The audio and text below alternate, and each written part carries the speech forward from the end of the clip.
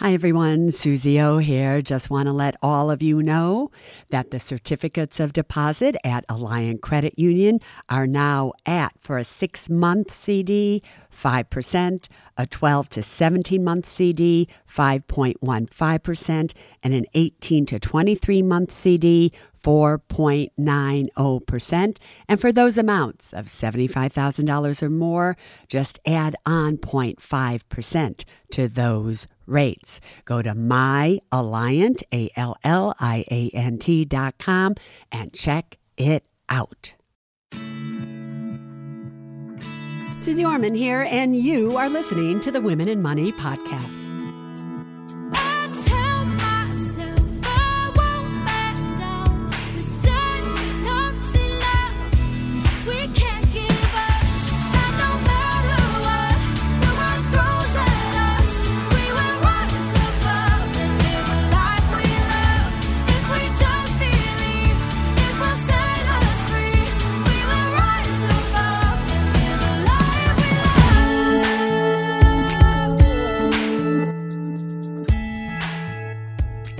November 19th, 2020. Welcome to the Women in Money podcast, as well as the men smart enough to listen. And KT's here. You know, I didn't say my name yet. Oh, wait. No, I'm looking at the date and I'm thinking, oh my God, next week's Thanksgiving. You know I know. What? Are we going to do like a Thanksgiving podcast? Suze, let's give away your turkey recipe. Oh, you Suze mean my makes stuffing? Yeah, Suze makes Thanksgiving. We've been doing this now over 20 years. Suze cooks the entire Thanksgiving dinner. But let's not talk about that now. I just can't believe that it's already next week is Thanksgiving. How excited are you? I'm really excited, but I'm sad because the family can't come because of COVID. So we have Lynn, we have my sister and her husband, and Colo. It's going to be a very small Thanksgiving table. So is it a small turkey? No, we still make leftovers and soup and all those goodies. And everything. All right. Now, as I was saying, Suze O here, welcome to the Ask Suze Anything part of the Women and Money podcast. All right, Katie, let's just go through it since she's sitting there so excited. She's like, I've got a big pile of questions, so let's try to do a rapid fire. Yeah. Ready? Right. Wait, I just have to say something.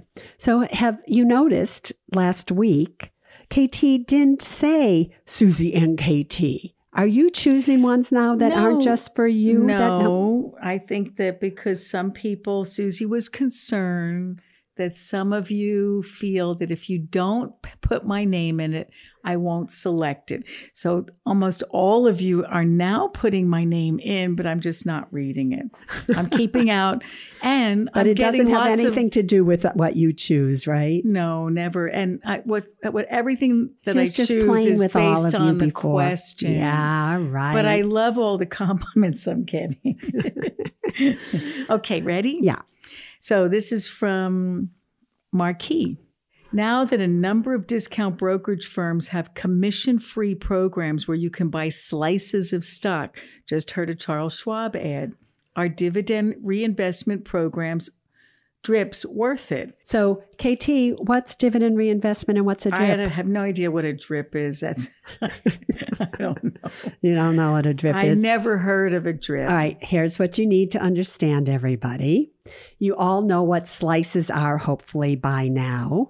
And a slice that you can get at Charles Schwab or Fidelity or Robinhood or any of these discount brokerage firms now allow you to buy just a small part of a stock. So if you love Amazon, for instance, and Amazon is at $3,000 a share and you can't afford one share, you can invest $5 and own $5 worth of Amazon. Now, many stocks pay a dividend.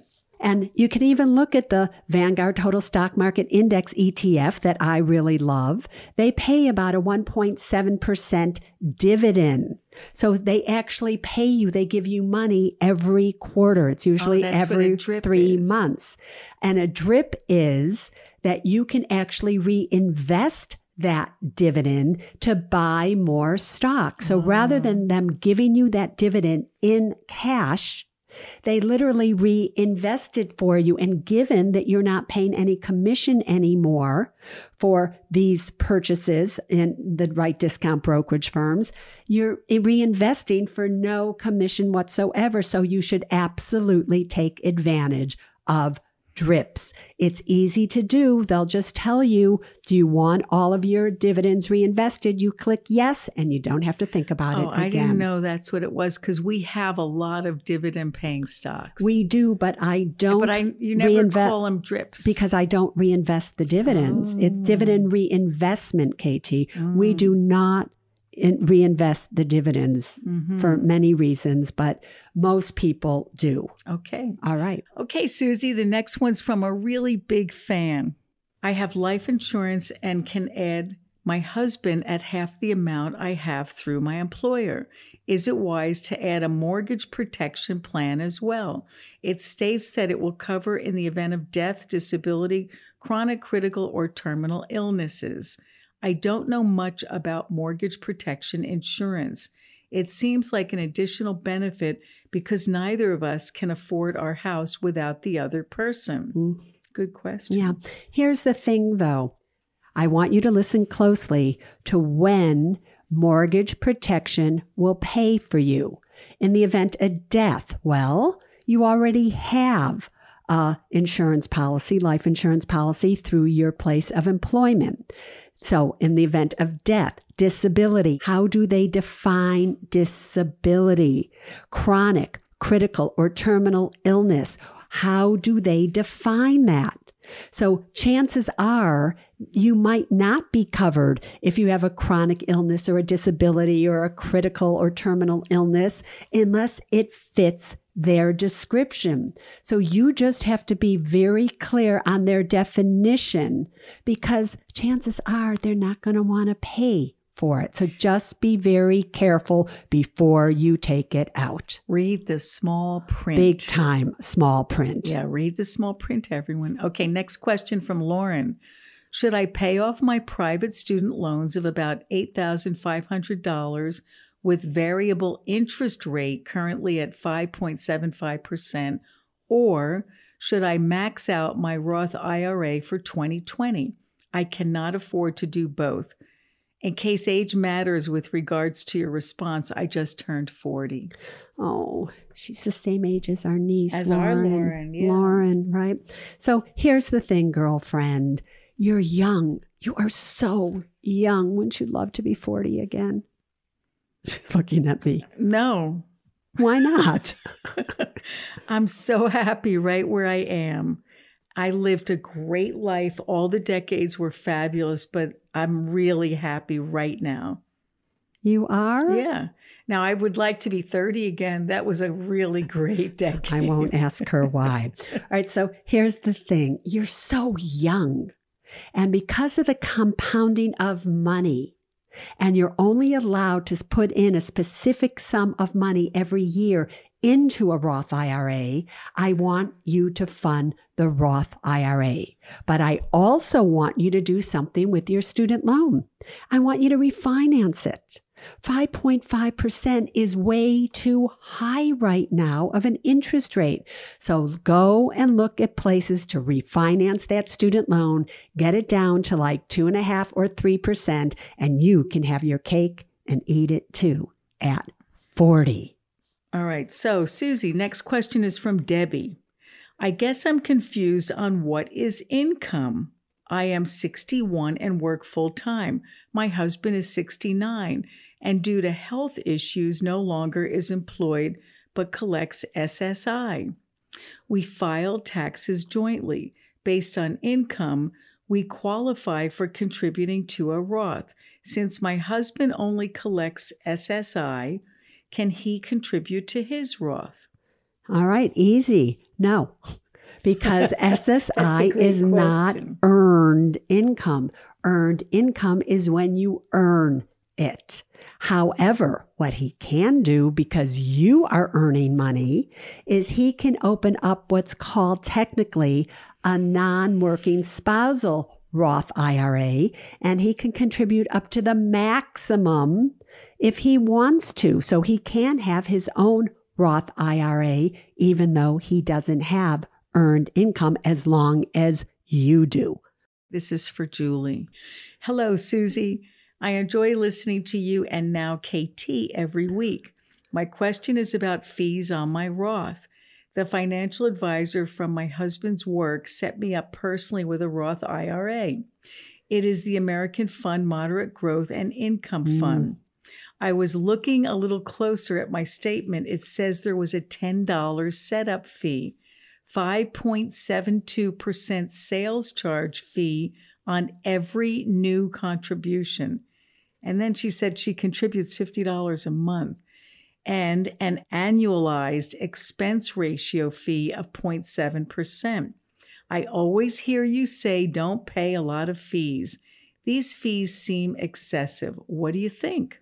I think that's what happens when you deal with a financial advisor who doesn't explain to you, because you should have known up front that this financial advisor was selling you a loaded mutual fund. That fund has to go up in value 5.72% just for you to break even. Who gets that 5.72%? He or she does. The financial advisor does. What does that financial advisor have to do with the performance of that fund? Absolutely nothing. It is like, what does a car salesman have to do with the performance of the car that you're going to buy? Nothing. Who keeps the car tuned up and everything? The mechanic. So the portfolio manager, the person who gets the 0.7% expense ratio, that goes to pay the portfolio manager, the person who buys and sells all the stocks in there. So I do not like loaded mutual funds. You know, I just have to tell this story, KT. When I first started in 1980, the only mutual funds that you could buy were loaded mutual funds, where I made a commission if you bought one of those. As time went on, those just became passé. And the truth of the matter is, you want a no-load mutual fund, a mutual fund that doesn't charge you any commission to buy or sell. Here's what I want you to do. You already paid the load on the American funds. An American fund is a fine mutual fund. I don't like that it charges a load, however. Leave the money that you've already invested in there, Julie. Now start a new Roth IRA at a discount brokerage firm, Schwab, Fidelity, wherever you want. Open up your Roth IRA. And if you want to buy something for $50 a month, just buy the Vanguard Total Stock Market Index ETF. The expense ratio on that is 0.3%, so it's nothing. It will pay you a dividend yield. It's got 3,500 stocks in it. It will perform equally as well for you, and it won't cost you anything to buy or sell. Good. Okay, next question. This is from Dee Dee. I want to take advantage of the low interest rates on my mortgage. I currently have 5%. If I refi, what is the difference between taking money out as opposed to a HELOC? Yeah, I'm looking at you like, oh, I don't quite understand that question. But here's what you need to really understand. A HELOC is a home equity line of credit, and you do not fix the interest rate on a HELOC. It varies according to what interest rates are doing at the time and the reset periods. If you're going to refinance and really take advantage of these low interest rates, you want to refinance with a home loan, a new mortgage where you lock in the interest rate. If you want to take out extra money right now, do it that way. Don't do it through a home equity line of credit. The next question is from Claire. Suze, I've been researching the traditional IRA to Roth conversion and its tax implications. I have no employer-sponsored benefits, so after taxes are deducted from my paycheck, I put $7,000 in my traditional IRA and take the tax deduction. So now, if I convert, I have to pay taxes on the conversion again? That's double taxation. Please clarify. And what was her name? Claire. Don't you think that's funny? Yeah. Claire wants me to clarify. Here, it's easy. You took $7,000 that you paid taxes on. You then got to take that $7,000 off of your taxes, your income, not your taxes, but your income. So now you're even. You haven't paid taxes on that money, so to speak. All right. You're even. You paid taxes, then you got a tax write-off. Now you're going to convert. So now you have to pay taxes again. Right? Because the other time you just canceled it out. So really, you've never paid taxes on that money. So to convert, you have to pay taxes on it. So it's not double tax. It's not double tax. No. All right. So next question is from Sammy. I believe you recommend people save 8 months in emergency funds. My question to you is how much emergency fund is too much? My husband is a very financially conservative person. Our cash reserve has grown to 7 years worth of living expenses. Wow. So instead of 8 months, he went for 7 years, Susie, all right? Or almost a quarter of our net worth. I'm afraid that the savings will be worthless in our old age due to inflation. If it's too much, what do you recommend we do with the cash? So, Susie, Sammy is 46 years old. There you go. And so what to do with the cash? Sammy, what is the goal of money? The goal of money is for you to be secure. And it may just be that your husband needs 7 years of cash for him to be secure. Now, is it possible or probable that there would be something better to do with that money to make that money grow? Absolutely. But is it worth him being insecure to make money grow? I don't think so. Now, what I would be looking at is this. You probably own a home. Do you own that home outright? If you don't own that home outright, I would take some of that cash and pay off your mortgage altogether. That will make him feel totally secure.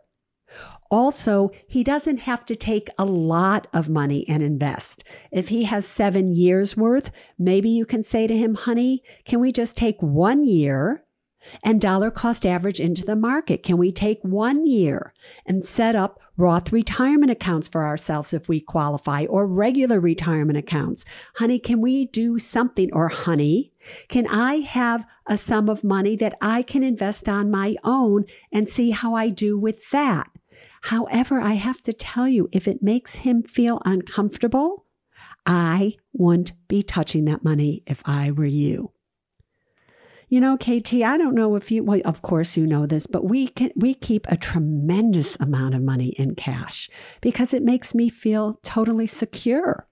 Far more than 8 months or 1 year or even 2 or 3 years. And it's just what makes me feel secure. Does it make you feel secure? All I know is that Susie has a rule. If we ever want something, like let's say she wants a new boat, or she wants something, she never uses that money that she has secured in cash. It's like a big nest egg. It's a huge nest. So now they're wondering, well, what do we do? Where do we get that money from? It has to be new money. We have to earn new money. It's called, KT, you want something? We need to earn new money. That's why we work. We actually keep working, and we enjoy our work. KT forever has been wanting me to now buy a new boat. She thinks I deserve a new boat. She does. She has a little boat. I love my boat. I'm not getting a new boat. I love my boat. All right, go on. Okay. Well, we did get her a new pair of sneakers recently, so she spent a little money. All right. So, Susie, we have a question from Eileen. I keep receiving offers of additional accidental term life insurance without additional medical exams. Are these plans worthwhile?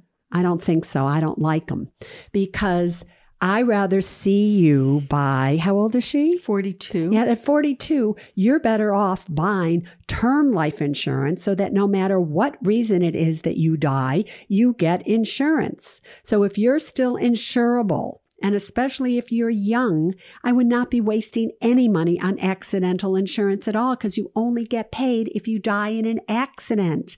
And the chances of that are pretty slim to none, really, if you think about it. Let's hope. Yeah. Okay, next one is from Van.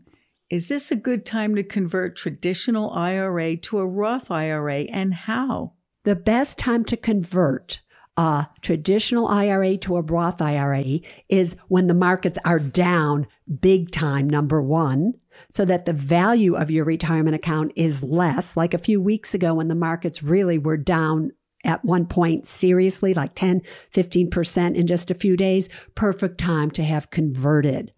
So number one, when the markets are down. Number two, when your income is down.